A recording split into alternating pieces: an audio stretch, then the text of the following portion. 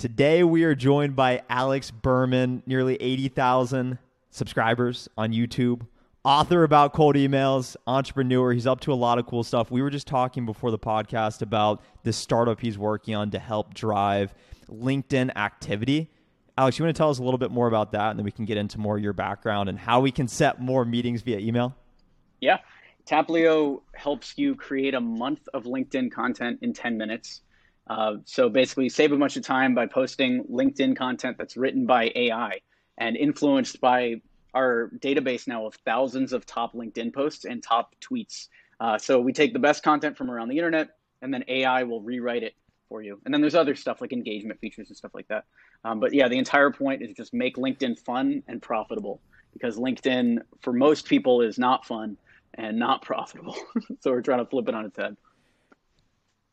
So guys, when I reached out to Alex, I've been following him for a while. He does a lot in the space around helping B2B emails, marketing, and just the whole gambit, all of that lead generation, pipeline prospecting, all the stuff that I know you guys care about. And he said, hey, sign up for Taplio. I think it'd be cool for your LinkedIn. And I said, okay, I'll look into it. I watched this video on his channel, and then he talked about how you can automatically comment on people's posts. And when I was first trying to grow on YouTube, this was a strategy I actually used, just commenting on people's posts, hoping that then shamelessly the people who watch their videos would come to my videos.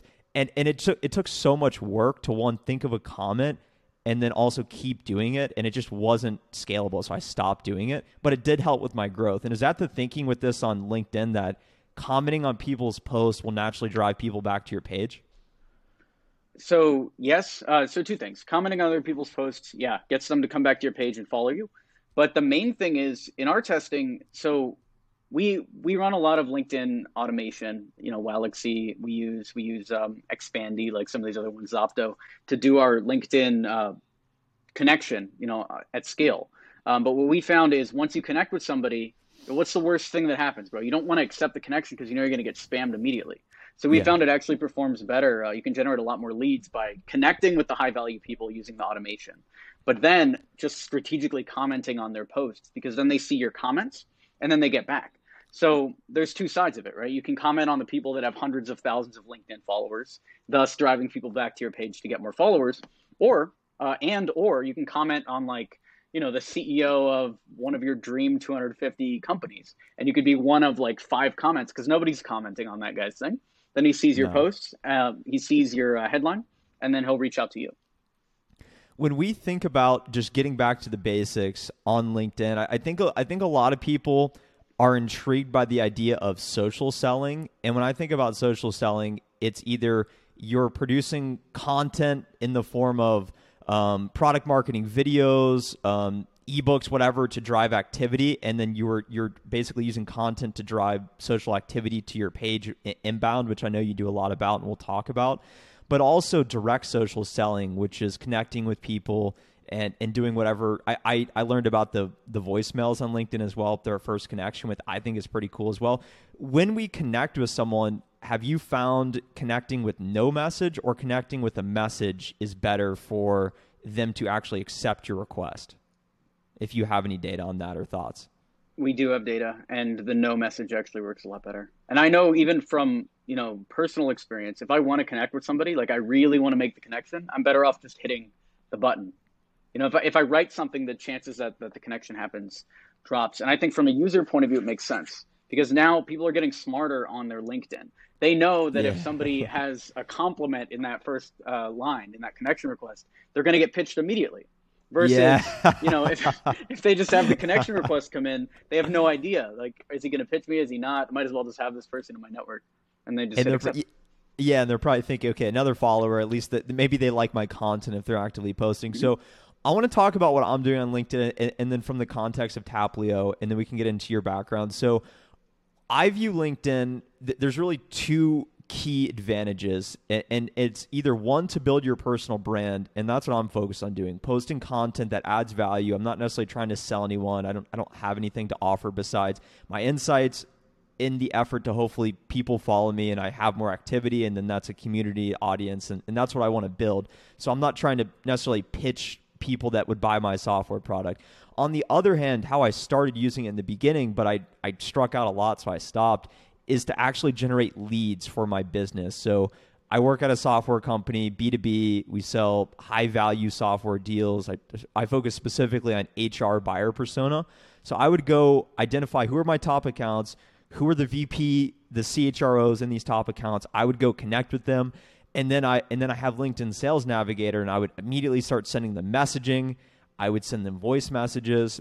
And a lot of the time, I know they saw it, but they either didn't get back to me or they said no. I don't think I ever really set a meeting from it. How do you think, I know it depends on people's goals, but how do you think people should be using LinkedIn, and how do you think about it from a personal branding standpoint, generating leads, or can you get the best of both worlds? You can. So it works for all of it. So Robert, who's my co-founder, sells a lot of software, custom software for our agency, and he uses LinkedIn in addition to cold email as one of his outreach channels, like, connecting with people, sending them the messages the same way. And it does work. You just have to do it at scale, and that's where automation comes in. That's where tools like Zopto or Expandy or all these other tools come in, because I don't think there's a way to do it in a way that actually works manually. Like, you're going to have to try to connect with the maximum amount per day, whether it's 100, whether it's 500. You're going to have to try to do that and push these massive volumes in order to make it work. Yeah, which it's fine. You can have it going, but like, it's a pretty gray hat too. Like, LinkedIn's always attacking these kind of outreach tools as well. It's funny because I think that that's one of the baseline principles of cold emailing as well, is ultimately it's a volume game. And like you were saying before we started, is I'm trying to scale up my efforts to 10,000 emails a month. And you know that there's a certain conversion rate on what is the open rate, what is the response rate. And if you're sending 1,000 emails versus 10,000 emails, naturally you're going to get more of the outcome you want just by the volume approach as well. So I think that's a really important call out for LinkedIn as well. Before we get into some of your specialized knowledge around that, why don't you tell everyone who you are, what you've been working on? Because I look at your LinkedIn and it seems like you're a really busy guy. Sure. I'm Alex Berman. I'm the author of Cold Email Manifesto, Amazon bestseller for 2 weeks. That's cool. That's a cool title. Yeah. I like it. So I also run X27, which is a lead generation agency. And then I'm the lead investor at A&R Ventures, which is just kind of our business for investing in SaaS. So I run Taplio, Lead Shark, and then we've got another outreach tool coming out that's not released yet, but I was just looking at the beta today and it's insane. So yeah, my specialty is cold email, outreach, book, and meetings. And I've been doing it for almost a decade now. And you are based in India right now, which I think is cool because you're someone that born in the U.S. and seemed like a pretty young guy, and now you're out and about global businessman. How is that experience going to India, doing business, and trying to scale companies? India specifically is interesting. The reason why I came out to India is because he started as my assistant. Now he basically runs our whole YouTube. Div. I found out that I was paying him so little, like $600 a month. And then he asked for a raise one day and he was like, I need $1,200 to get by, out here. And I found out once I got out here that he was using the $1,200 a month to support not only him, but his wife. His kid was on the way, his two sisters, his dad and his mom and his grandma are all living in the same 3-story house in Faridabad, which is a suburb of Delhi out here. So $1,200 a month was a crazy high salary in India. And so I was just thinking about that. I'm like, all right, so let's pay him. First of all, let's get him like on track to make 3,000 or even 6 figures a year, like 8,000 a month. Why not? Step one. But step two, how can we help these Indian freelancers get paid that kind of money?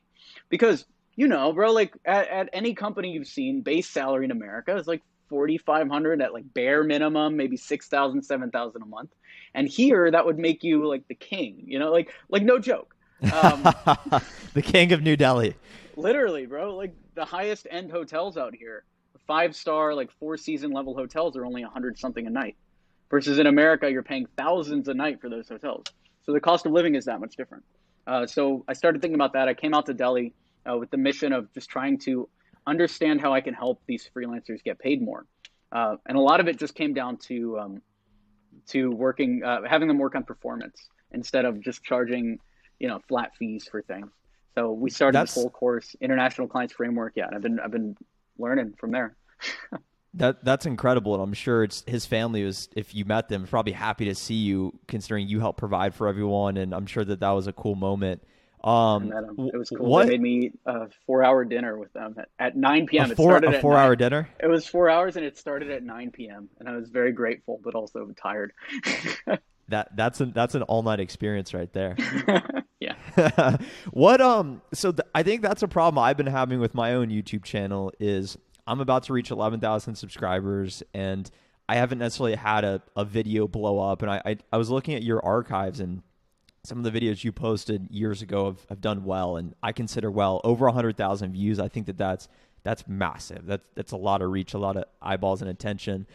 So you're nearly at 80,000 subscribers, which is where I aspire to be one day. And I'm starting to notice constraints in regards to I don't necessarily have the specialized skills to develop the best thumbnails or to even edit my videos. I basically just sit in front of my camera, talk for 10 minutes straight, and just upload it. And just by solely doing volume, posting 600 times, it's just forced my way to growth. How did the freelancer help you scale your efforts and or make more engaging content or better performing content? So they help a lot. There's a whole team there now. It's Div, and then Vishnu does a lot of the content, the ideas. And then we have, I think, a third person for thumbnails. And Deshant does our video editing. So we got like a 4 or 5 person team doing this YouTube now. But it helps in all sorts of ways. So they're mapping out the content for me most of the time. So they'll be like, 3 ways to grow on LinkedIn. And they'll be like, here are the 3 ways. And then I can just tell a story for each one of those. And it makes it very easy to make content. 2 weeks ago, me and Div just went to Goa, which is like the beach town in India. And I rented this nice flat, and we actually filmed 154 10-minute, 8 to 10 minute long YouTube videos of the same quality that we've been cranking out this whole time. Yeah. Because it's that systematized.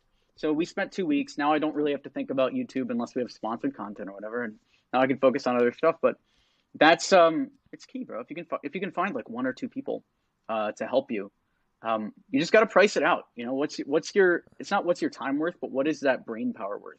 I know when I first started on YouTube, I would spend hours a day filming content. Hours a day editing the videos that I would film. Like I would spend 20 minutes maybe filming, and then 4 hours editing because I wanted like the text and everything to look really good. And what I found is I would take less risks in the video because I didn't want to waste time. Like if I said something on video, if I said something on video, now I'd have to go and like find a GIF for it and like do all this stuff. So my video quality was getting worse. So I just decided one day, I was like, let me just pay somebody $20 to do this. And that was the first step of just being able to crank this content out. And now I don't know what we're paying Redditor, probably a lot more than that. But that's what happens when you start hiring people, bro. You get better. You don't get worse. Even if you lose a little bit of money on the front end. Yeah. And then you built the relationship, and now you're in India, and you have this whole connection with this network because of it, which is super cool to see. Because you messaged me and you said, I'm on IST. I said, what is IST? And then started looking at it. It's crazy time difference. But I work with some people in India too, but it's primarily video meetings. But it's cool to interact with the different cultures. So what I want to talk about now is what I think is your bread and butter. And it's when I initially saw your content, it was because of the emailing stuff. You wrote a book, Cold Email Manifesto. So I'm someone from the lens of B2B sales, selling software. Average deal price is the lowest possible is probably $5,000 annually, and then going up to a lot more. So, and I think a lot of people watching as well are probably more in that B2B space, not necessarily on the kind of B2C tools or some of the smaller tools that are appealing to consumers. So, what are some of those general principles you like to think about when it comes to cold emails? Sure. And yeah, I did write the book because the only other good book on cold email was Predictable Revenue, but none of the scripts work anymore. And Aaron Ross, I don't know what he's doing, bro. I tried to pitch him for a collab, and he just didn't get back 2 years ago. He's on the beach nowadays. He sent too many emails, and now he just has infinite pipelines just on the beach. That's what it is. So I was like, what if there was a Predictable Revenue written today where the scripts actually worked? And that's how we came up with this thing. Okay, general concepts for cold email. So the first thing is I like to think about 3 things. What is the target customer? What is the offer that we're selling? And what is the case study that proves the offer? And if you can get all 3 of those, then everything basically falls into place. So like, I'm talking to a director of marketing at a company over 200 employees in the United States, and I'm offering LinkedIn content. And my case study is We worked with the CEO of a SaaS company to get all their employees on LinkedIn, and now they're getting 1,000x more brand impressions, right? So once you have that, everything else falls into place. The cold emails we write typically follow the 3 C's, which is compliment, case study, call to action. So, hey, Trent, huge fan of the content you put out on YouTube. Great video about XYZ. I run Taplio, which helps you generate a month of LinkedIn content in 10 minutes. Recently, we helped the CEO of a SaaS startup get his entire team on board, and now their brand mentions are 1,000x higher without taking up any additional time. Would love to do the same for you. Let me know and I can send over a couple times for a call. And it's just variations on that over and over again. Sending a lot of those to targeted contacts. It's simple, bro. It should be that simple. It should be simple. I think it's really easy to overcomplicate. And I think in my role, I'm constantly faced with the question of personalize or just send volume with scale. And we use a tool called Outreach. I'm not sure if you're familiar with that. We basically upload our leads into prospects, or upload our prospects into sequences. A sequence is basically, for those who don't know, it's a combination of emails and calls. And that first step of the sequence is always a manual email. And I have a template in there. And oftentimes I'm faced with, should I just press send, or should I take a moment to go to their LinkedIn, to go to their website, to look at company news, to try and insert a line of something relevant so that they say, well, this isn't just an automated email. Do you think that what is your thoughts on is it just, should I just always focus on volume, or should I try and go the extra mile with personalization? Or do you think it's more important just to have the 3 C's of just have a good grasp of that framework, and then you can try and scale that out? So the 3 C's works. When it comes to personalization, if we're trying to send at scale, like we're trying to send, I know you said 10,000 a month. It's 10,000 a week right now. I'm really trying to get to 1 million. Yeah, I want to get to 1 million cold emails a month because I want to hit my total addressable market. If I could hit all, billion people, I don't know how many people are in our market of LinkedIn content. 300 million people, right? How many people are on LinkedIn? If we could reach that many people every year, that'd be pretty cool. That's like 1 million cold emails a day. I feel like there's got to be a way to do it. But that's my end game with cold email. So you're not going to do it with heavy personalization, but you can make emails seem really personalized by thinking about who your target market is. Like all directors of marketing at software as a service companies in the United States have similar issues and will take similar content. What is it? Hey, Mark, huge fan of Acme Inc. Congrats on the growth this year. That seems it could be personalized. It could be generic. Who knows? In their mind, they're reading the next line though. Right now, they're getting the pitch. That's a really good thought. What would it look like to send 1 million emails a day? How would you do that?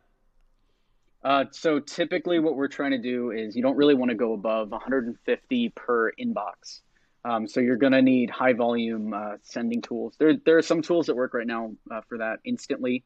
Right now, lets you send using inbox rotation, which is basically you can put in unlimited, I think, Gmail or G Suite accounts.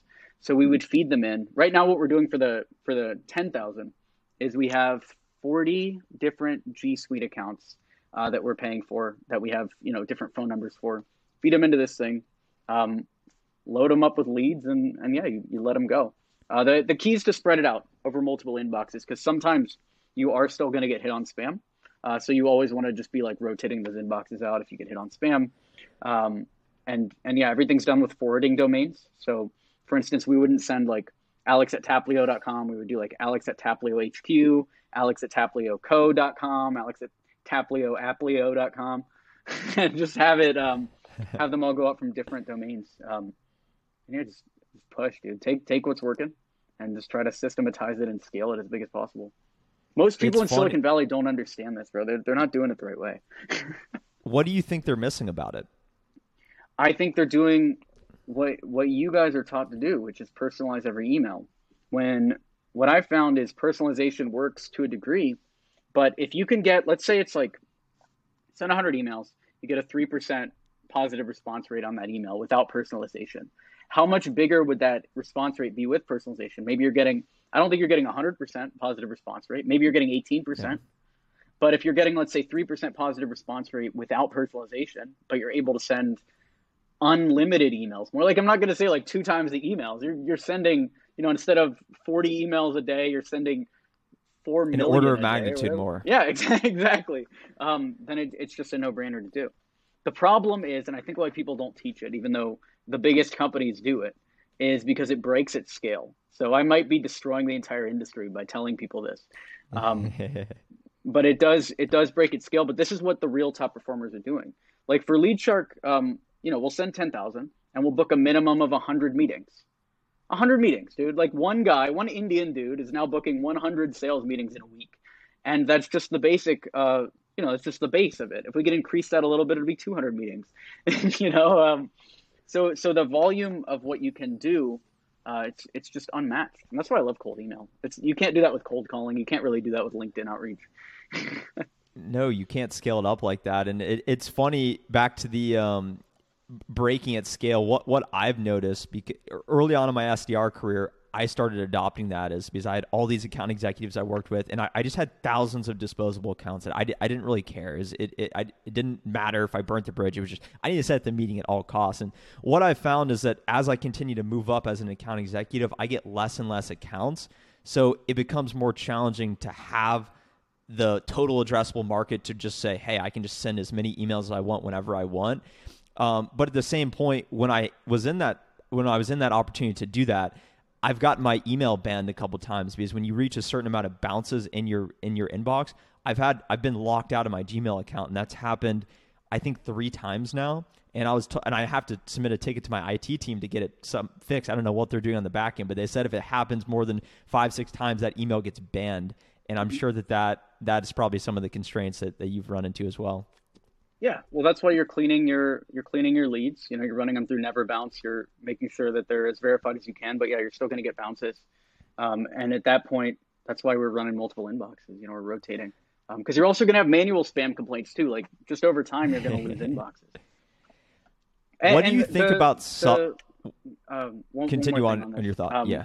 One more thing on this is like with some companies, maybe it's different, but some people are worried that they'll burn bridges if they send terrible cold emails.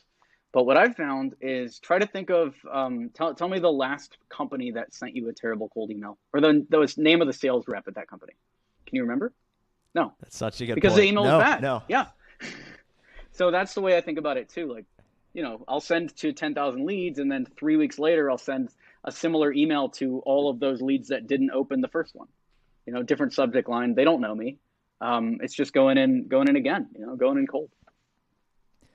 How do you think about subject lines? So you just basically want to get them to open the email. There's a couple different ones that work for me. Quick question outperforms everything still to this day, in most industries. With a question mark or just quick question? Is there any lower cases? Is there any capital or just quick question? I'll do quick question with the capital Q, no question mark. So just one capital Q, and then the second one's a lower case Q. And when you think about getting them to open it, would you say the most important metrics that you look at is open rate and response rate? Or is there anything else that we should be aware of? I look for the real number you want is positive response rate per open. I call it the Lead Shark number. I don't know what it's actually called, but it's like if 30 people open the email, then 1 person positively responds. That's the number I want to look at because, let's say I send 100 emails, 20 bounce, whatever, 30 open, 1 response. That's a 3.3% positive response rate on the actual email. And from there, then I know at least that script works, right? If they open that script, regardless of the number of bounces, regardless of the open rate, if they open that script, 3% are going to positively respond. So now I have a script that, I'm happy with. So now I can work on the subject line, or I can work on the lowering the bounce rate, all this sort of stuff. So that's really what you want to look at first is find that positive response rate on the email.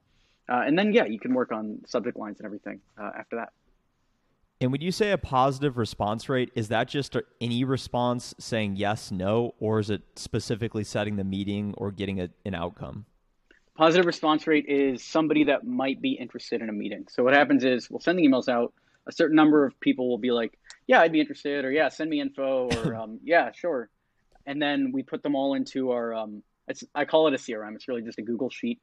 And then basically on our Google sheet, we've got name, email, some of their information, the inbox that it's being sent from, and then the meeting status, which is, one or two. It's like not yet booked or booked, and then last follow-up sent on and a date, and the day since last follow-up.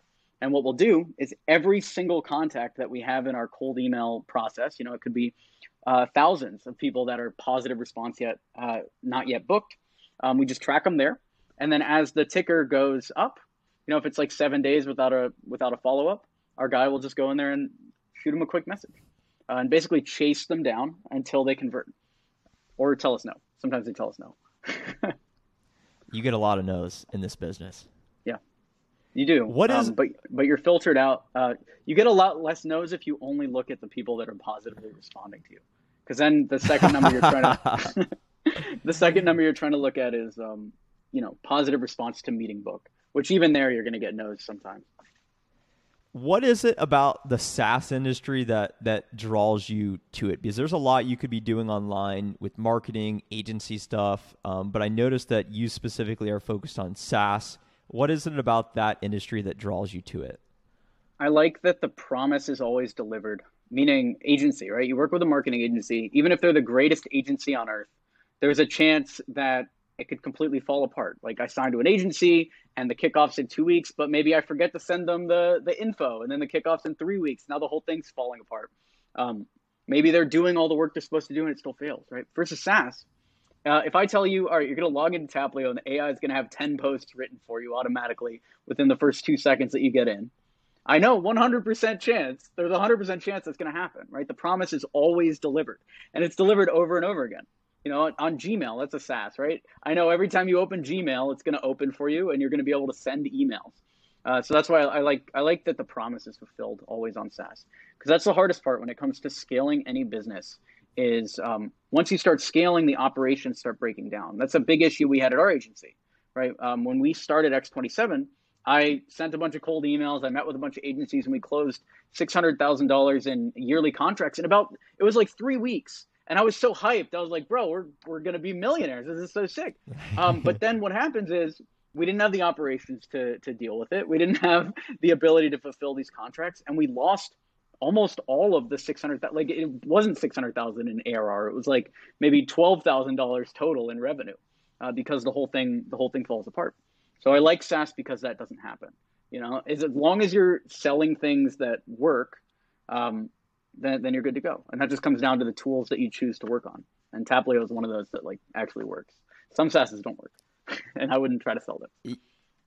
Yeah, when I logged into it, it immediately clicked to me, and it just said this makes sense. $40 a month.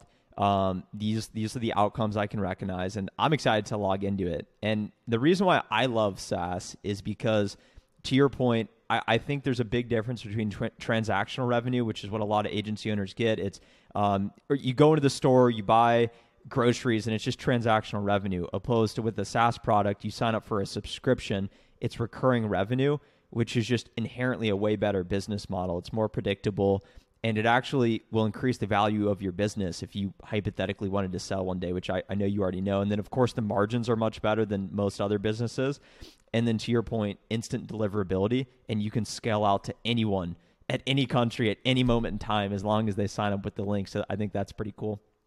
And I like that you can make a change and then it adds value to all the customers. Like right now, we're dealing with this thing where some enterprise customers are like, what if I could see all of my team's posts, and then my marketing person would just write posts for everybody on the sales team and just propagate it out. And I know we only have to build that once, and then everybody will have that forever. That might still work in a year. You can't do that in an agency. There's very few other businesses you can do that in. What are your goals with Taplio? $1 billion, bro. Freaking IPO it. Is that the plan? I think That's sick. Why not? I think we're gonna take it as far as we can. Yeah. My main goal with Taplio is to make it a no-brainer to use us over any social media agency, right? Social media marketing agencies are what? Multi-billion dollar revenue business per year. I don't know how big the market is, but it's if AI is good enough to replace your social media marketing agency, then there's no point in using one. So I would be happy taking over that entire market and just using AI to replace it. I think you guys should destroy them all. That's what it is. We're going to war. One question I'm curious about, and then we can wrap up, is so someone in myself who would like to do a SaaS business one day, or all the other people out there that are maybe working for SaaS companies.